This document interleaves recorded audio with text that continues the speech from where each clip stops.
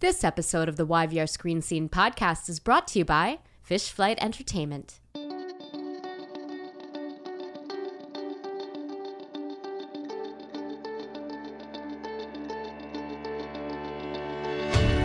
Welcome to the YVR Screen Scene podcast.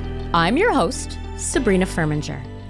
My mission is to pull back the curtain on Vancouver's film and television industry and expose its beating heart, Indiana Jones and the Temple of Doom style, by getting deep and down and a little dirty with the actors and filmmakers and other talented artists who do the work.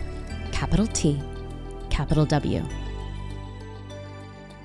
Today, we welcome Jason Bourque to the YVR Screen Scene podcast. It's appropriate that Indiana Jones is part of my standard intro because Jason Bourque is, drumroll, the Indiana Jones of the Vancouver film and television industry. Now, I know a lot of directors like to fancy that they're Indiana Jones, but Jason is the real deal. He's a filmmaking adventurer who has traveled far and wide to bring his breathtaking stories to the big screen. And literally at this moment, he's wearing a sweater that has airplanes all over it. So he's very much living the brand right now. Thank you. He spent 4 months in Doha, Qatar, filming Medina, the world's first Arabic and English science fiction series, and traveled to Mumbai, India, to film several key scenes for Drone, his 2017 subversive political drama that starred Sean Bean and friend of the podcast, Patrick Sabongi. Now, he didn't go quite as far for Blackfly, his 2014 thriller about a pair of brothers, one of whom happens to be a serial killer, but it was no less atmospheric. And I know that, being an in-demand director of television movies, he's had to bring his director's toolkit to all manner of exterior locations all over the Lower Mainland. Jason is also a busy producer who has several projects cooking at the moment, including Godfrey, an independent starring Cleopatra Coleman, Nick Thune? Thune. What a great name. Thune. It's fun to say. And Eliza Schlesinger. Oh, thank you for saying that whole one. Eliza Schlesinger. And not one, but 2 telefilm features, including one directed by friend of the podcast, Shannon Coley.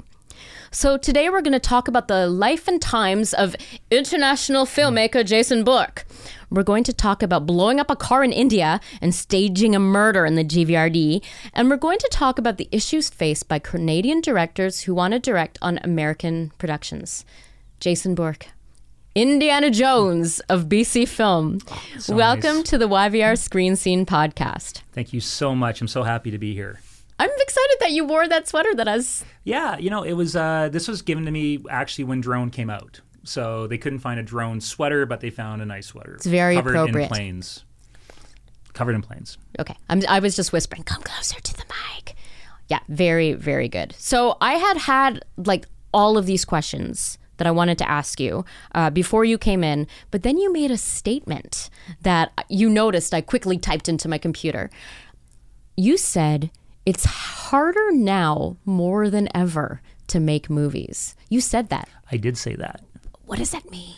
What a compelling statement.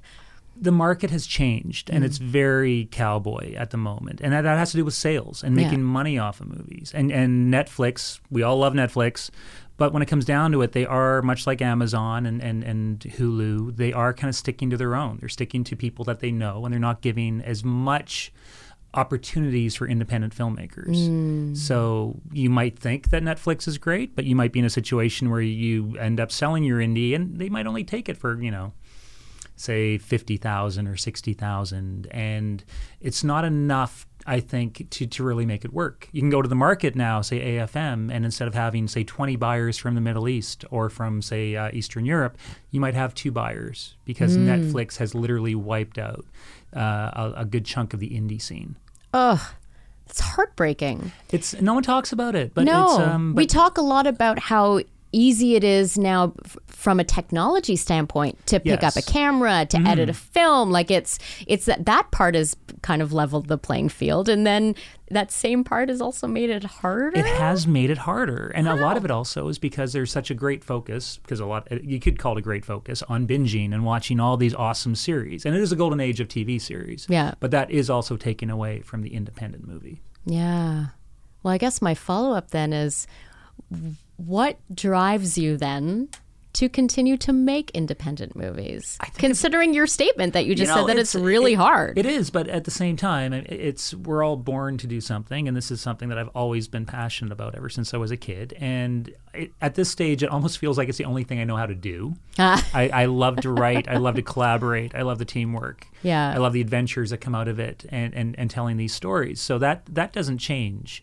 Yeah. Other than I am moving a little bit more into producing as well, which, given the state of what I just laid out, makes it sound like, why would I even enter that? Yeah. But I do think there's stories that can be told, and they can find an audience. It just might not be as big of an audience as to what we were used to back in the day, that we had, say, DVD sales and we had other markets available. Yeah. Wow, a lot to unpack, and we're going to unpack all of it. I want to start with, I want to zero in on my thesis statement. Okay. And also, I mean, you used that word, international. International, man of mystery. I mean, you are among the first directors we've had in here, but you're definitely the first one that has this career where you have gone into foreign markets, and I mean, for me, Mumbai is kind of like home because my dad's from there. But you've gone far and wide to make your film. So I'm curious about what kind of like skills and skills can include everything from emotional, mental skills to very practical skills to communication skills. But what are needed to be that international filmmaker? I think a lot of it comes down to the usual things that are great to have in that bag of tricks that directors should carry with them. Personality management is huge. Time management is gigantic. Can I just ask, so personality management, that doesn't mean managing your own personality. That means totally. That managing creatives as the captain of a ship. Oh, okay. Yeah.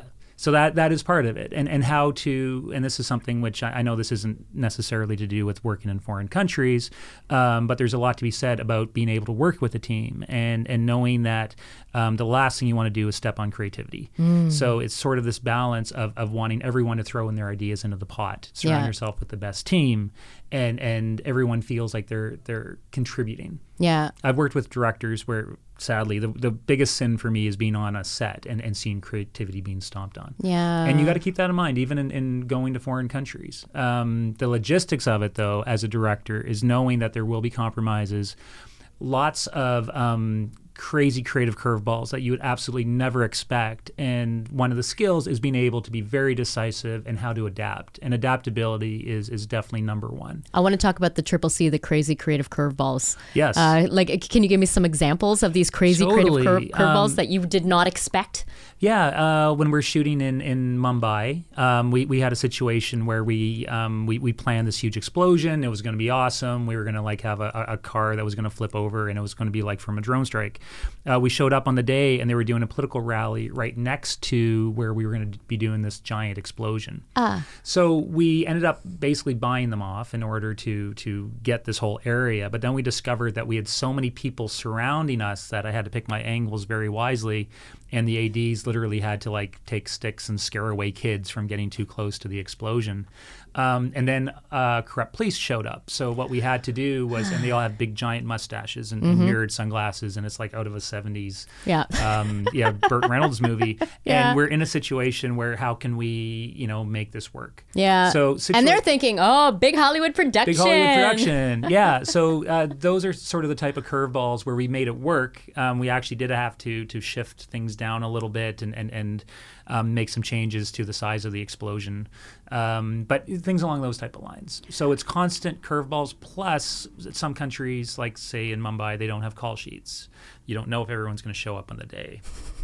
You order a white car and you show up and they're literally taking cans of white spray paint and spray painting the car white right before the explosion. Wow. And they're sticking bags of gasoline inside the car to make it explode, but we don't have fire trucks. So it's real life and death stuff. I think in Bollywood and some countries, they just have different standards than what we're used to. Yeah. It still felt ultimately safe, and we had a great stunt coordinator who had worked on a lot of great shows. But all that being said, as a Canadian going into those situations, you definitely got to keep your cool and again, be very adaptable. And of course, it's always about safety. So you got to keep that in mind as well. Wow. Okay. I want to hear what did I say? Triple C, crazy creative curveball from Qatar. Because I will say, and I hope that are all of these photos still up on your, and you can move them, Mike, if you want. Yeah. They're all still up on your Instagram, because it really, that's, I think, where I get the Indiana Jones. It's the interesting thing about Qatar. We were in a situation, and this is also very political, where we're in a country with the biggest U.S. military base. I can go to Tim Hortons. I'm surrounded by Brits and Americans. I'm sorry, there's can go a to Tim Hortons in Doha. In Doha, there is. And Doha Donuts. It's very different. Doha Donuts is very different from, say, right across the border, and you're in Bahrain or you're in Saudi Arabia. So that situation is. It feels fairly comfortable, but while I was there, Trump made an announcement. He had just been wined and dined by a Saudi Arabian prince, and he was going to do $1 billion arms deal, and part of that was that he was going to announce that Qatar was now a terrorist state. So what that meant, that here we are, deep desert, and suddenly all the borders get shut down. Right. That also means that all our fake weapons, guns, stuff for prosthetics, for all the special effects, everything gets held up at the border. No. And we were going to do our big action sequence, and the big action sequence was going to be along the lines of something from everyone has machine guns, lots of squibs, lots of explosions. We couldn't do any of that. So I was in a situation where, in order to keep it on track, I'm like, well, hey, I was just at a wedding where you guys love swords. Hey, they do. Absolutely. I mean, if I'm remembering correctly, Trump actually, as part of that meeting, I think you're talking about, he literally did some kind of dance with the sword. Did. Weddings are all the guys bring out their swords at weddings, and so what we ended up doing, we don't have the guns. Let's give our hero a sword, and let's focus on that and see what we can do in order to make that scene work. So, but that's an example of a curveball. That's so creative, though, and it's culturally appropriate. Exactly. As well. In fact, really worked. It worked so much better having something that culturally made more sense, knowing that we were dealing with, during the action scene, the protagonist, he's Qatari, and that's something that he grew up with. Yeah. And he was so much more comfortable with that rather than holding some M60 and trying to be like a Rambo, which is so Americanized. Oh, that's so cool. Now, the cool thing about Medina, and we were talking a bit before, that has yet to be released. It's been a long work in progress. It has been. It's a multilingual production. It's I think what I read, it was the largest series of its kind from the Middle East. It was big. We had a good scope to it. We had about 40 different countries. When you look at all the not all the countries helping out per se, but when you take a look at all the crew members and where they came from, a lot from the Middle East, a lot from we had an Iraqi pop star.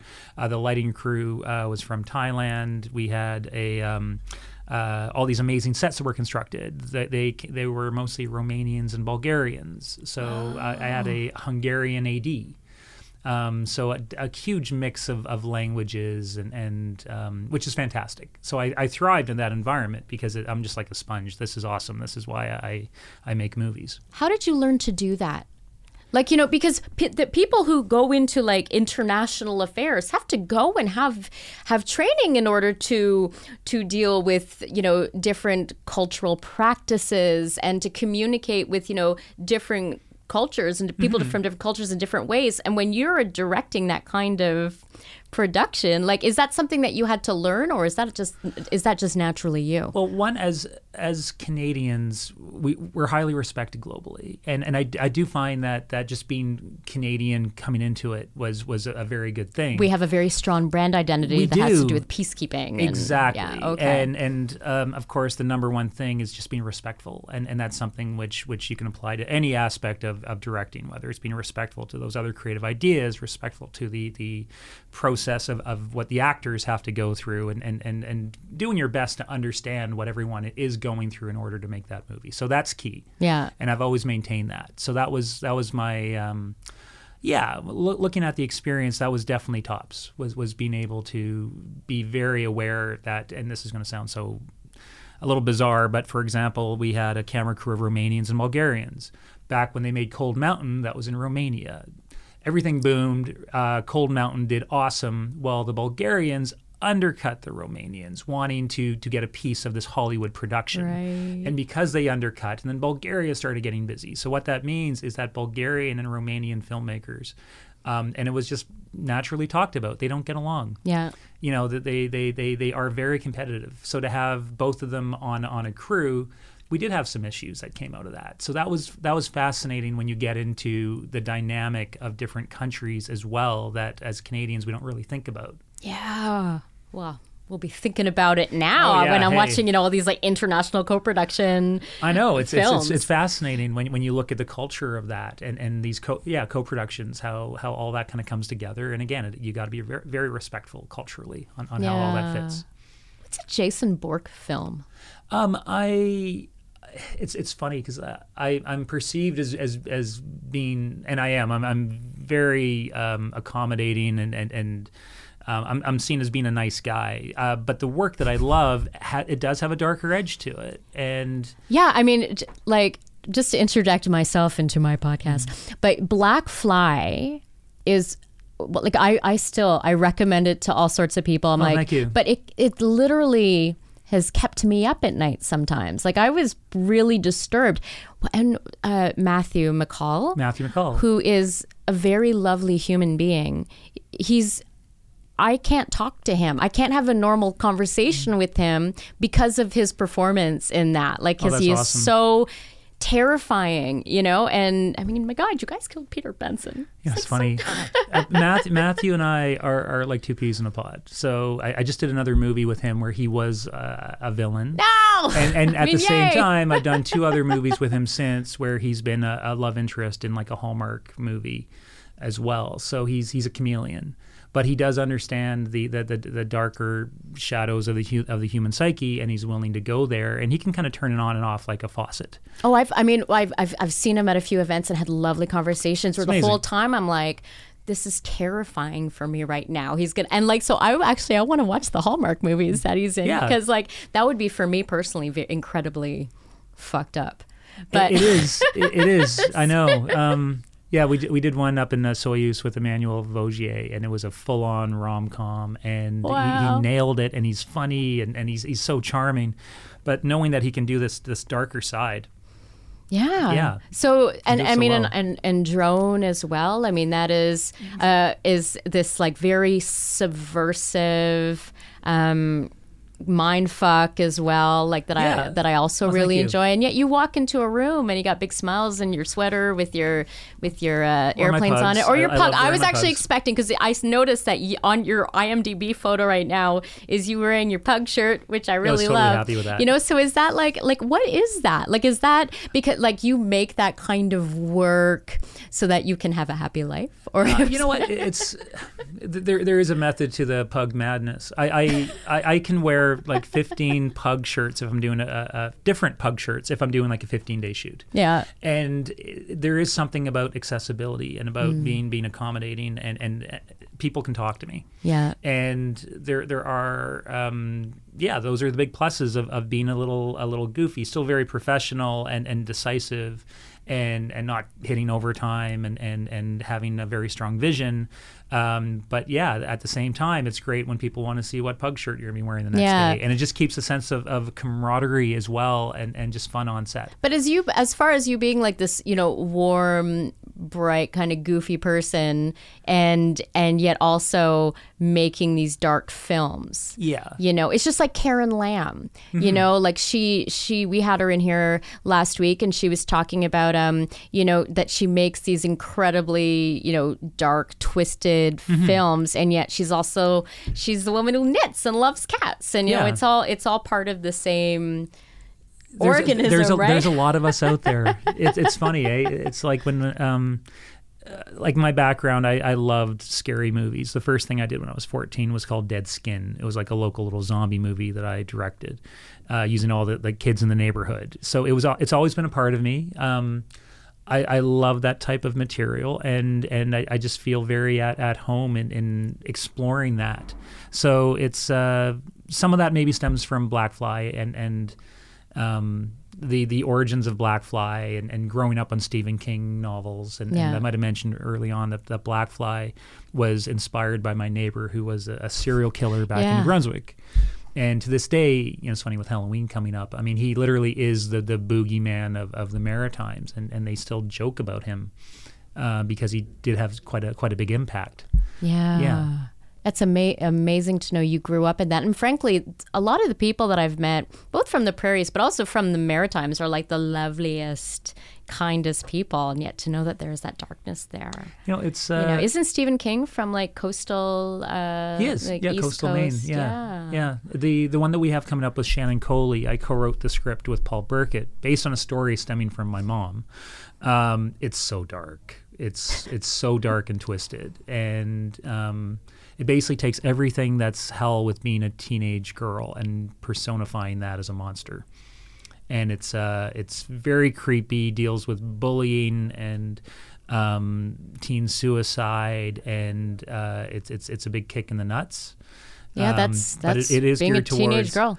Yeah, it's and Shannon connected with it in a fascinating way. Yeah. I don't know how much to give away because it has to do with the plot, but it's something that she also had no spoilers here. Yeah. Okay, we'll have Shannon in to talk about this for sure. We're big fans of Shannon. We're very excited about Iris coming up. Yeah. Oh, it's called Iris. Iris. Oh, a woman's name, but also key part of the eye? And the flower. And mostly the to do with the flower. flower, actually. Oh. Yeah. Okay. Spooky. It's so spooky. You did mention that you are getting into producing more. I am. And so what is motivating this change? It's a combination of things. It's an easy thing for me to do, mostly because I also work as a writer. And because of that, I love directing. It's great, but there is something to be said about just the collaboration involved with any type of production and wanting to get a story told. So I'm totally at ease with taking more of those type of roles. I'm finding, like the last movie that I produced, Godfrey, that I do have a knack because of my directing experience to work with a lot of emerging filmmakers where I have their back. I can be there to support their vision, but at the same time, I can also keep it on track when it comes to budget and schedule. So that perfect kind of mix of maintaining vision, budgeting, scheduling, it's in my wheelhouse. Yeah. And it worked out very well in Godfrey. The next one coming up, Connie Caccia is directing, first-time filmmaker from the LGBTQ community, inspired by some of her own experiences of having a brother who's autistic. And at the same time, it's about these siblings. It's a teenage girl she's coming out. So it's, a lot of interesting family dynamic, ultimately with a very... awesome message about the strength of family. So it's something which they don't get made that often, and it is tougher to get films like that made. They're not about superheroes, there's no big action sequences, but there's stories I think that need to be told. Yeah. I find it interesting that both of these upcoming projects as well, these telefilm, feature film projects, are both directed by women as well. Like, are you making a point of going out to support women in this way? I'll be honest, the talent and the story that also dictates. So I think ultimately Connie has an awesome story to be told. Yeah. Shannon is on fire. She is. And she's on fire in an awesome way because she's, for Netflix, she's kicking ass. CW, she's kicking ass. I do have, as a filmmaker, I'm fully supportive, obviously, of diversity. I have found, though, that in my own filmmaking career, I've always worked with very awesome, talented, very strong women. Yeah. And whether that's through ADs or through producers. Well, Robin, right? Robin, as an example. And I do find that there's a lot of great companies in town that Lark, Screen Sirens, Patty Bickerton, Patty is one of the producers of, I'm going to be meeting with her next week, the man from High Castle. The Man in High Castle. And also Snowpiercer. So that's her company. So Vancouver is this wonderful hotbed of female talent. Yeah. So for me, it's just going to... it's almost like the way that it's going as well is that I'll be working with a lot more women as well, I think. Yeah. More from a directing standpoint. We have a lot of great female directors now in town that are totally kicking ass, from Vanessa Parise and Christy Will.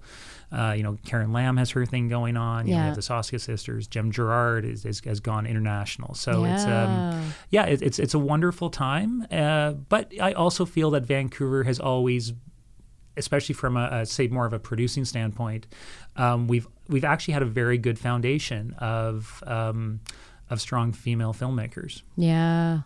That's exciting. Makes me sit up taller. As somebody who has seen other film scenes around the world and is not from here, what is appealing about Vancouver for you? It's I got a love-hate thing with Vancouver. I have to admit it. It's same, Jason. Same. It's like the community's awesome. And the fact that we have like Crazy Eights, for example, that Paul Armstrong's put together for the longest time, and we have like a great support base community wise, but we're also hindered by all the service production.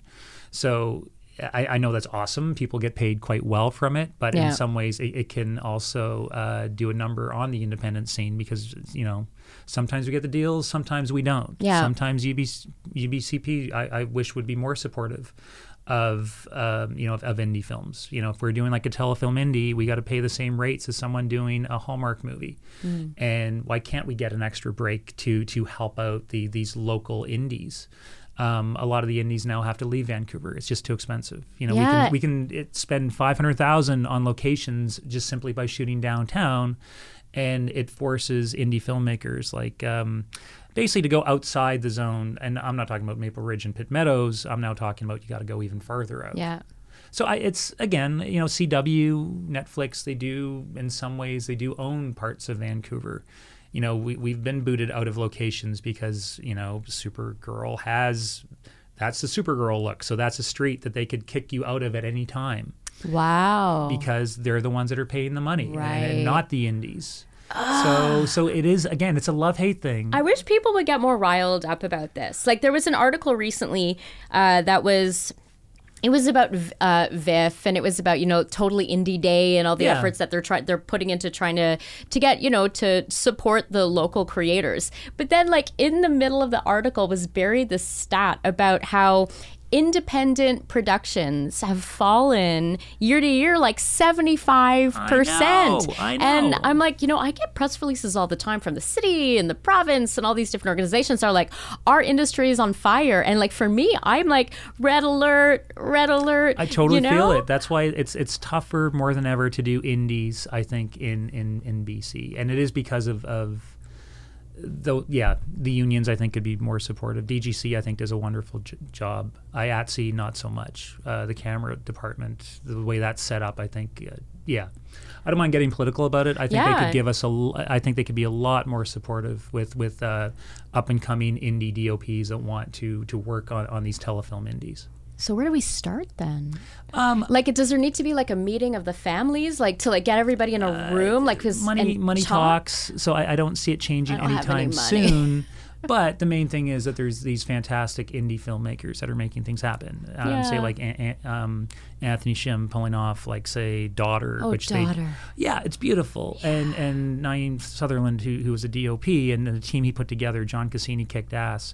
They didn't have a lot of shooting days. They didn't have a big budget. But with everything that I'm talking about as to this minefield of doing an indie in town, they pull it off. Yeah. And Marie Clements with Red Snow. Oh, yeah. So there's these wonderful awesomeness that comes out of the local scene. So I'm not That's why it's a victory when these films it is a victory. To the screen. Honestly, now I see it each time that I see it happening. It's like it's a miracle. Yeah. And so those miracles are happening. It's sadly they are happening less and less. Yeah.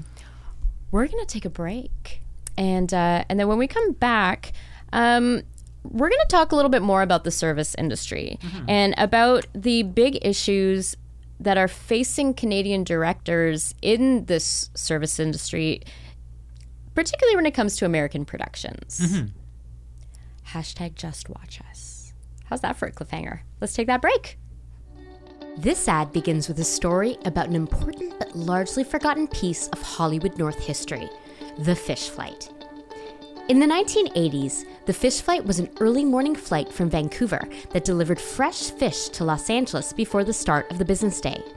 These were the early days of Hollywood North, before digital deliveries and fast transfer speeds, and the pioneers of the Vancouver film industry began loading up the fish flight with film reels so Hollywood execs could review the footage shot on the previous day. The fish flight was also one of the building blocks of the visual effects and animation mecca that is present-day Vancouver. And Fish Flight Entertainment builds on this legacy. Fish Flight Entertainment serves the games, film, and television industries. We remember the days of the fish flight and attack our projects with the same passion as those pioneering days of yore. We believe in jumping off the cliff and building our wings on the way down. And who knows? That old fish with improvised wings may even fly. Learn more about Fish Flight Entertainment at fishflightentertainment.com. That's fishflightentertainment.com. About a month ago, the Directors Guild of Canada, British Columbia, launched a campaign that's called Just Watch Us. Yes. And it was to draw, I love that you're like, yes, like you literally are part of the campaign. I love it. But it was to draw attention to the fact that the majority of American productions that are filming up here are not using Canadian directors. And by sheer coincidence, it's IATSE, right? Yeah. IATSE. IATSE. I want to say Yahtzee. Oh my gosh. Okay. IATSE 891 launched a campaign that's called Damn Good Editors. Mm-hmm. That was to draw attention to the fact that the American productions are not hiring editors that are based here. Can you talk to me a little bit about what the heck is going on and like why American productions are not hiring? Is this about the unions as well, or is it about the mindset that American directors have? Because American productions have. It makes sense. Like it makes sense to me that if you're going to do a show up here, have the people who are directing it and cutting it be from up here.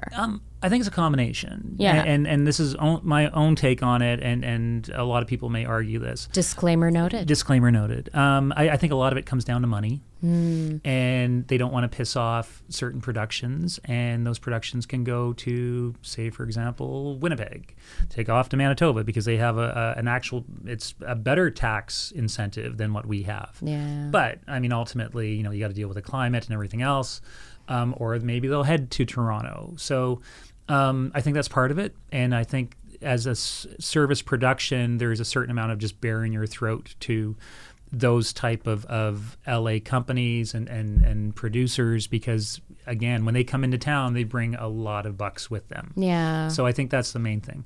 A lot of the TV series, it's education. They just simply don't know that Canada has so much incredible talent, because when you think about it, especially in the BC scene, if they hire a local, then they don't have to pay per diem, they don't have to get cars and hotels, and the savings is huge. And also just by the sheer, going through DGC rather than DGA. DGC, is in some ways, it's also a cheaper alternative than DGA. So it's a combination of education, and I think no one wants to lose the, sucking off the teat of the LA producers. I was wondering where you were going with that. That analogy. I was trying to think, should I go there? But sure, why not? Let's just go there. Why not? Yeah. Well, it's like they come out, like these productions come up here, and they're using all of our other artists. Why don't they use these ones? For the most part. I mean, we still find, like, say, with costume designers, they sometimes bring up costume designers. They bring up DOPs. Production designer. So the bigger series, they do that quite often. We've had certainly a lot of talks through the DGC about this, and the idea that as Canadians, we don't push ourselves as much as Americans do. Yeah. And also the way it works in BC is that we're always a good chunk are quite busy doing service productions, so they don't have to really push it. So costume designers locally can work as assistant costume designers to the bigger shows and make a ton of money. Mm-hmm. So there's just it's complicated. I know it's complicated, but do you think like equilibrium is possible? Like, do you think like that it's possible for there to be like a 50-50 balance between the service work or the indie work, or that one, the service, can really like feed the other? Or is this like, am I just sitting here smoking a pipe? A lot of people are going to hate it if screw it, I'll say it. It's like when we had the Save BC, I actually thought it was a good thing.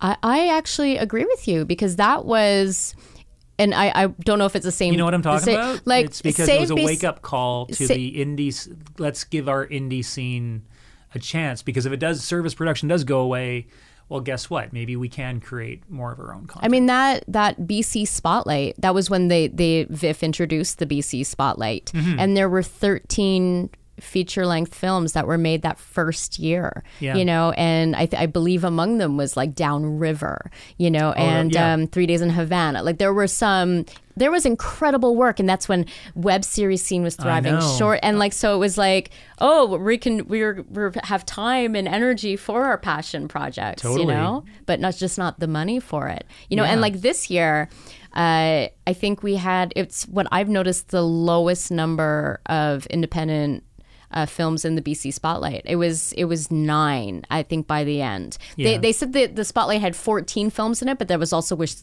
short films. So it was like, I mean, granted, they were films like Daughter and The Body Remembers When the World Broke Open and Ash. So incredible films, but like I just want to see more, because like we need to. Like, that's what our legacy is, you know, like our storytelling legacy and our culture. I know I'm preaching to the choir. Do you know that indie film is like good and great? It is taking hits. Yeah. I do find the indie scene is taking hits because it is so busy with that service production again. Yeah. And it is locations, and it, you know, You're one of the few that are brave enough to say that. To talk about it. Yeah. You know, I've also been in a situation where, like this year, for example, so I directed 2 movies, and then I went into doing Godfrey. And one of the movies I did in Winnipeg. And I got to admit, it's like, also this happened when I shot in Ottawa, it's working within, I mean, this community, I love Vancouver so much. The full film community of going to other provinces is that it felt like Vancouver was 15 years ago. And just the sheer amount of like neighbors, communities, you know, deals that you would get because people were just excited about the filmmaking process was a breath of fresh air, and I enjoyed that. And I find now it's when you go into these situations where, you know, we get kicked out of Gastown because there's a moratorium on Gastown because everyone's so pissed off at all the productions. And there's a moratorium in Langley. You know, we're all set to shoot in a neighborhood. This happened on drone. We had a house. It was free. It was one of the producers' houses.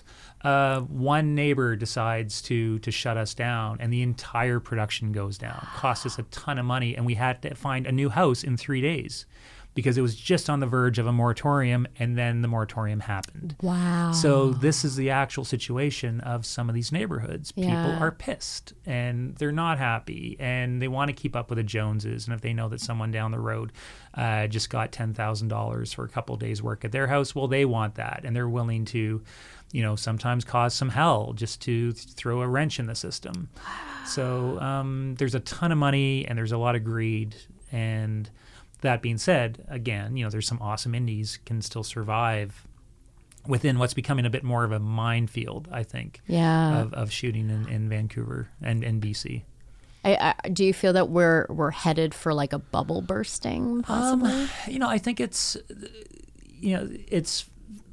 indie filmmakers are fighters, and they're so driven by passion rather than rationale. Because if you pull off your indie, you don't know if it's going to sell, if you're going to get your money back, but they're willing to work sometimes minimum wage in order to make it happen. Yeah. So I think no matter what, out of situations that feel, this is not to say it's like a battle zone, but sometimes out of really terrible conditions, if you call it terrible conditions, amazing art can happen. Yeah. So I think even when there are walls are going up, you know, around doing these indies, you know, you get like $350,000 from Telefilm. How can you make it in your tax credits? And you get a little bit of maybe a sale to Super Channel. If you got $1 million, how do you make that in a town where, you know, again, it's you're being told that you got to be $3 million and up now to pull off an indie. Yeah. You know, unless you do a 12-day shoot, unless you cash in those favors.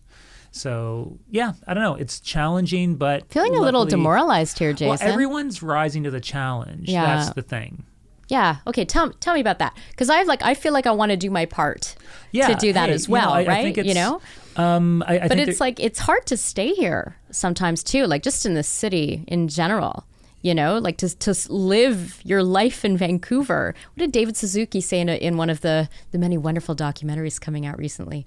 He said that, to stay put is an act of resistance, and I sometimes feel that about staying in this city. It's, I love Vancouver. So doing this last movie, Godfrey, it was a decent budget. So I could literally roll out of bed and we could shoot it on Commercial Drive. And we shot it down in Yaletown.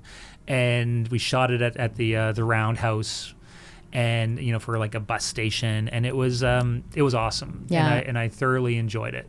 As a filmmaker, I always have my one foot though in the indie scene. I still look at myself as being an indie filmmaker. So I know that you can have good years and bad years. It's not like it's consistent work, and that you have to create your own work. Yeah. So I think a lot of the filmmakers that are thriving in this industry, the indie filmmakers, they're not waiting for a call to work for a service production, because they know the pitfalls of trying to go down that road and waiting by your phone, but they're actually out there creating. And that's what's exciting. Yeah. And I think that's what isn't slowing down, is that drive to just, again, to make awesomeness. And that is happening. Yeah. We're going to take a detour right now. I want to talk about inspiration and where you find inspiration. You mentioned that you grew up next to a serial killer, and I don't know if it was before we were recording or not, but you're talking about you read Fangoria magazine and Starlight magazine growing up, and I subscribe to that idea of like I'm a part of all that I've met. That I get inspiration from everywhere, but I'm also not making films. So where do you derive your inspiration from? As it stems from so many different things. I'm a sponge, so I could be, sitting on. I used to do this in university. When I was a writer, I would sit behind people having arguments and take notes on their dialogue. Oh my God, that's so terrifying to me. Yeah, I know, but I would do it, and it's something which I am so happy to have not ever been near you when I'm having an argument with somebody, because although granted there is wonderful stuff that comes up, and the stuff we argue about was pretty stellar, but that realistic dialogue. It's have you ever direct quoted somebody having an argument? Or you're just mining their angst and agony?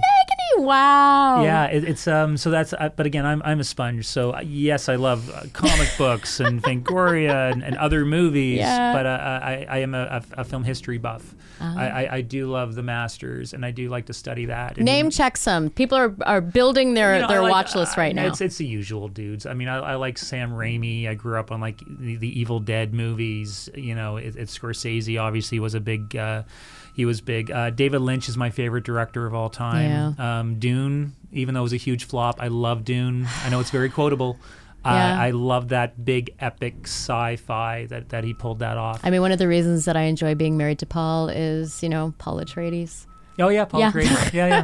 Paul Atreides, Muad'Dib. Yeah, I know. And John Carpenter, early John Carpenter. I know it's almost a cliche with my age bracket, because there's usually you talk to someone who's I don't want to say how old I am, but The Thing, and oh God, The Thing with Kurt Russell, Jack Burton from Big Trouble in Little China. Those were the ones that I think, McCready in Thing, those were the movies that shaped me, I think. And Alien, of course, was a big one as well. Yeah. So those were the movies that it's practical horror thrillers.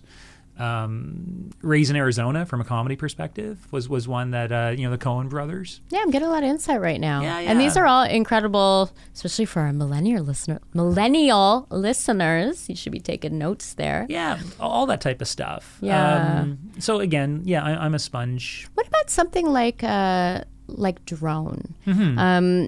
And we had a conversation a while back about how Drone was hard for some of the people involved to market or to understand, because on one hand, it's Sean Bean, and he's a CIA, operative, and so there's this idea that it's going to be this action thriller, and it's not. It's not. It's super woke. Like it's it's so nuanced, and it's about families, and it's about identity and faith and responsibility to other people, and it's very heavy.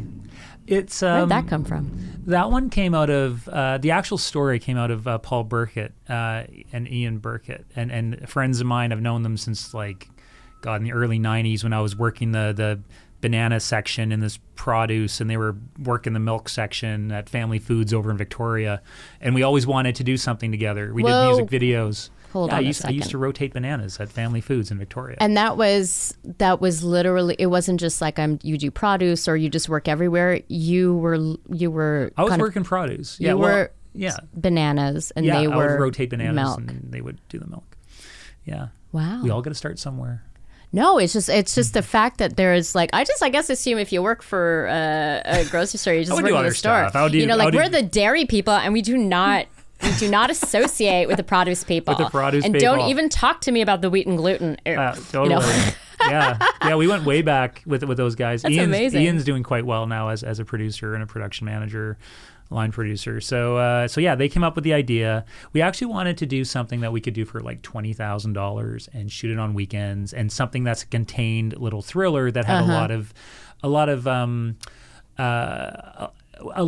lot of themes that I think resonated with all of us. I just like to remind listeners, this is the film that I mentioned has Sean Bean in it, and they went to India and blew up a car. It grew. A little bit. It was going to be a $20,000 little indie. We met every week for about 2 months, and we would each bring about 5 different pitches. Oh, right. Your brain trust. Yeah, the brain trust. And out of this became this idea of drone. And I've always had...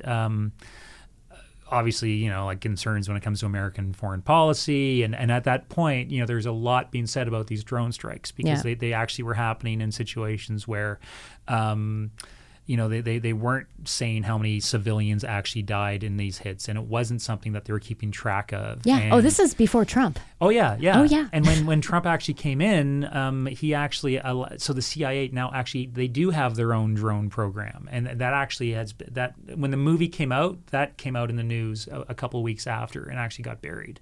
So the idea that the CIA can have their own drone program, do these type of hits, which, again, there's so many other factors, and I don't want to get too political with it, but I do think it was something that needed to be said and something that was kind of cool to talk about within the dynamic of this family. And with those themes of faith and ideology, and I think there's just a lot to be said to do something that we thought was smart and subversive, and that's what we set out to do. Yeah. Knowing that we could cut a trailer that makes it look like some big Hollywood action movie, but in actuality, it's almost like a play. Most of it happens around a table. Yeah, it is like Guess Who's Coming to Dinner in very some much. ways. Mm-hmm. Yeah, okay. Yeah. And how can people watch this? So that one, I think it's on most VOD platforms. Okay.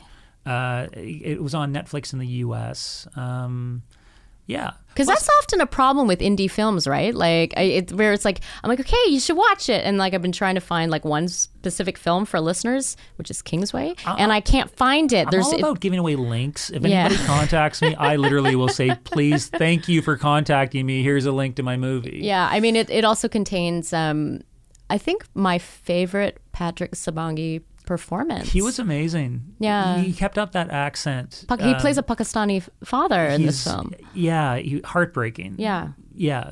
I actually thought he was cheated because he, I don't know, I just felt like he should have gotten a UVCP, at least a nomination, something, because that was a good example of a local indie, all that support. He blew it out of the water. He stole the show from Sean Bean. He stole the show from Sean And then Bean. you go to the award ceremony, and it's like, oh, he's losing out to the 100 or a CW show. And it's like, I almost wish there was a different category for that kind of work. That type of work. And that was a time when, again, there wasn't a ton of indies were actually coming out of the local scene. Yeah, what I love, one of my favorite stories about that, about Patrick's work on that too, is the fact that, because, Patrick, grew up, he is multilingual, but he grew up in Montreal. Yeah. And you can listen to his episode. He has very specific, it's like a Montreal accent. Yeah. But through the whole filming of Drone, he actually kept this Pakistani accent to the point where Sean Bean didn't actually know. Sean Bean didn't know.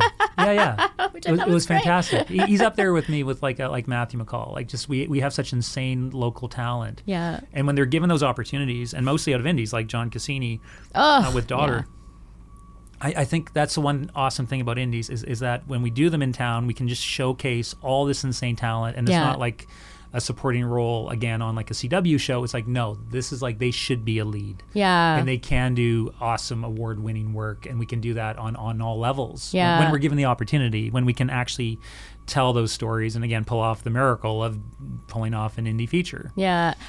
Who have you yet to work with, or who have you maybe worked with on like a TV movie or something that you would love to like bring into the indie realm and put them through the paces? There's people that because I've done a lot of shows with Peter Benson, for example. Yeah. In town, it's I've never actually worked with Alex Ponovic. How? Wait, whoa. I've never actually done a show with Mike. Simon, please put a record Alex scratch in there. Everybody's worked with Alex Ponovic. I know. It feels like I have. Yeah, he comes up in every single episode, by the way, of this podcast. How is that not possible? I don't know. It's just the way the timings worked. I try to get him on Blackfly. He's always been busy.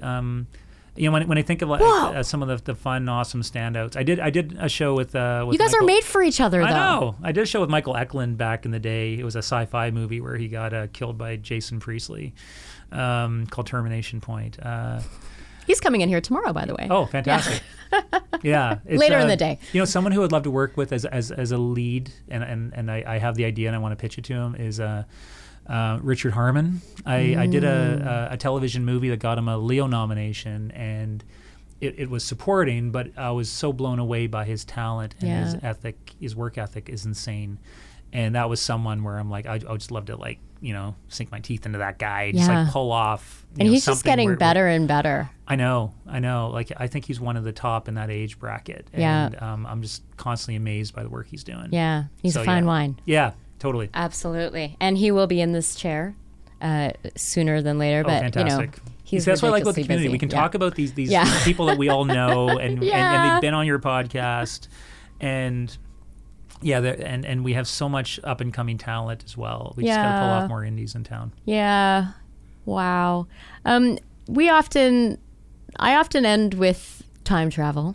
Nice. What is your time travel vehicle of choice, by the way? Is it the TARDIS, the DeLorean, the H.G. Wells time machine? I don't have a pilot's license, but a plane would be fun. A plane? Yeah. Oh, okay. So a time travel plane. Yeah. Or maybe like in Star Trek 4, where they take the Enterprise and they whip it around the sun. Yeah. Yeah. Okay. Let's do that. So we're ricocheting around the sun, and I want to go back in time to you're fresh out of school. Yes. And you're starting. Yeah. What advice would you give yourself, or would you give any advice at all? Because that's an option too. Damn. I'm like, I mean, I've made. I know I wouldn't call them mistakes, but I know the experiences I've had that potentially I would play them differently. And there are times that,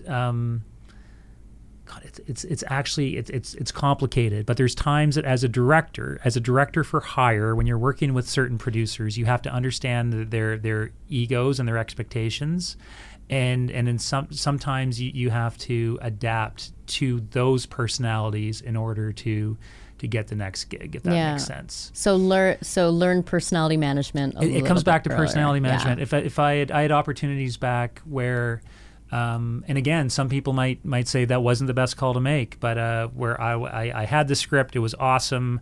There's interest in making it, but without me as a director, and because I didn't have enough experience, and I took a stance on it where I'm like, no, I am going to direct this. I'll have to work with someone else. And I turned down this offer. And looking back, I totally should have taken that offer, made myself a producer, and gotten that film done. And it's one of those ones, like, say, Black Fly got made. This was one that I never did ever get it made. Yeah. And so it's yeah, I don't know if that answers your question because it's complicated. I mean, well, frankly, it's advice for yourself, you know. Advice for myself. Yeah. I mean, the older I get, the more I do find that I do speak my mind a little bit more, and I also realize... I love it. It's good for podcasts. Well, the older that... you know what it is? I think it's because I have an understanding now of just there's some people I just don't want to work with because of the poison or the toxicity, and... I think making decisions ultimately where you can do a balance between filmmaking and life, and I think life has to ultimately, you know, you want to be happy. Yeah, exactly. Okay, I'm going to ask you I know I said that was the last question. Okay, yeah. But then I have another question that directly stems. Yeah.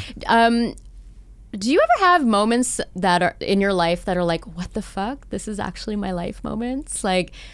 Like in a positive way, you know, like where like frankly, I often have that feeling sitting here where I'm like, I have a little bit of an out-of-body experience being like, oh my God, this is actually my life. What the fuck? This is amazing. You know, so do you have those? And if so, like when do those happen for you? You know, I'm blessed enough with the work that I do and to create my own work that it never actually feels like work.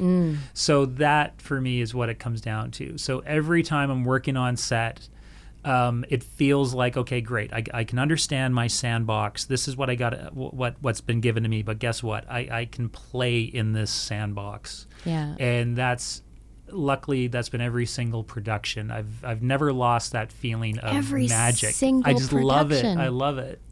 So that for me is something which is pretty much a constant. Yeah. I don't have much hobbies. I mean, it's basically other than, you know, I love dogs.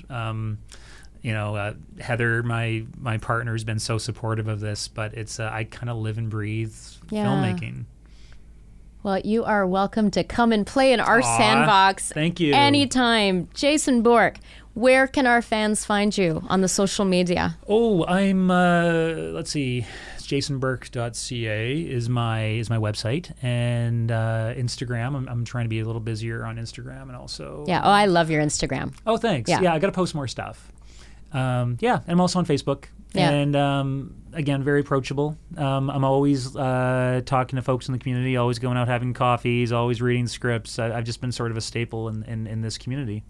Wow. Okay, if you live in Vancouver and you want to talk to Jason... Hey, I'm an open book, honestly. He literally put that offer out there. I do find that as filmmakers, there's especially with... I've been at this for a while, and I do feel a responsibility as...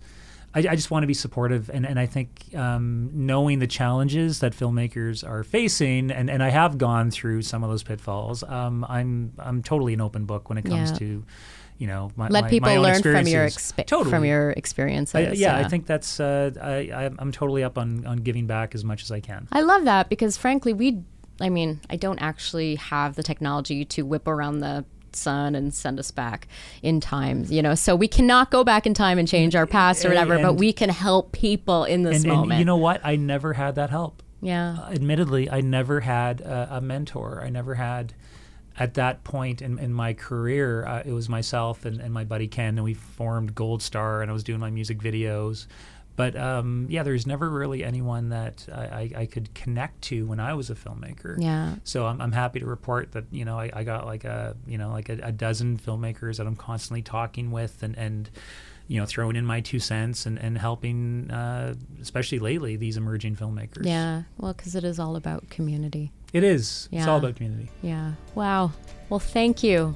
And to our listeners, thank you for spending this time with us today. Please like and subscribe. Leave us a review if you are so inclined. They really help us reach more listeners.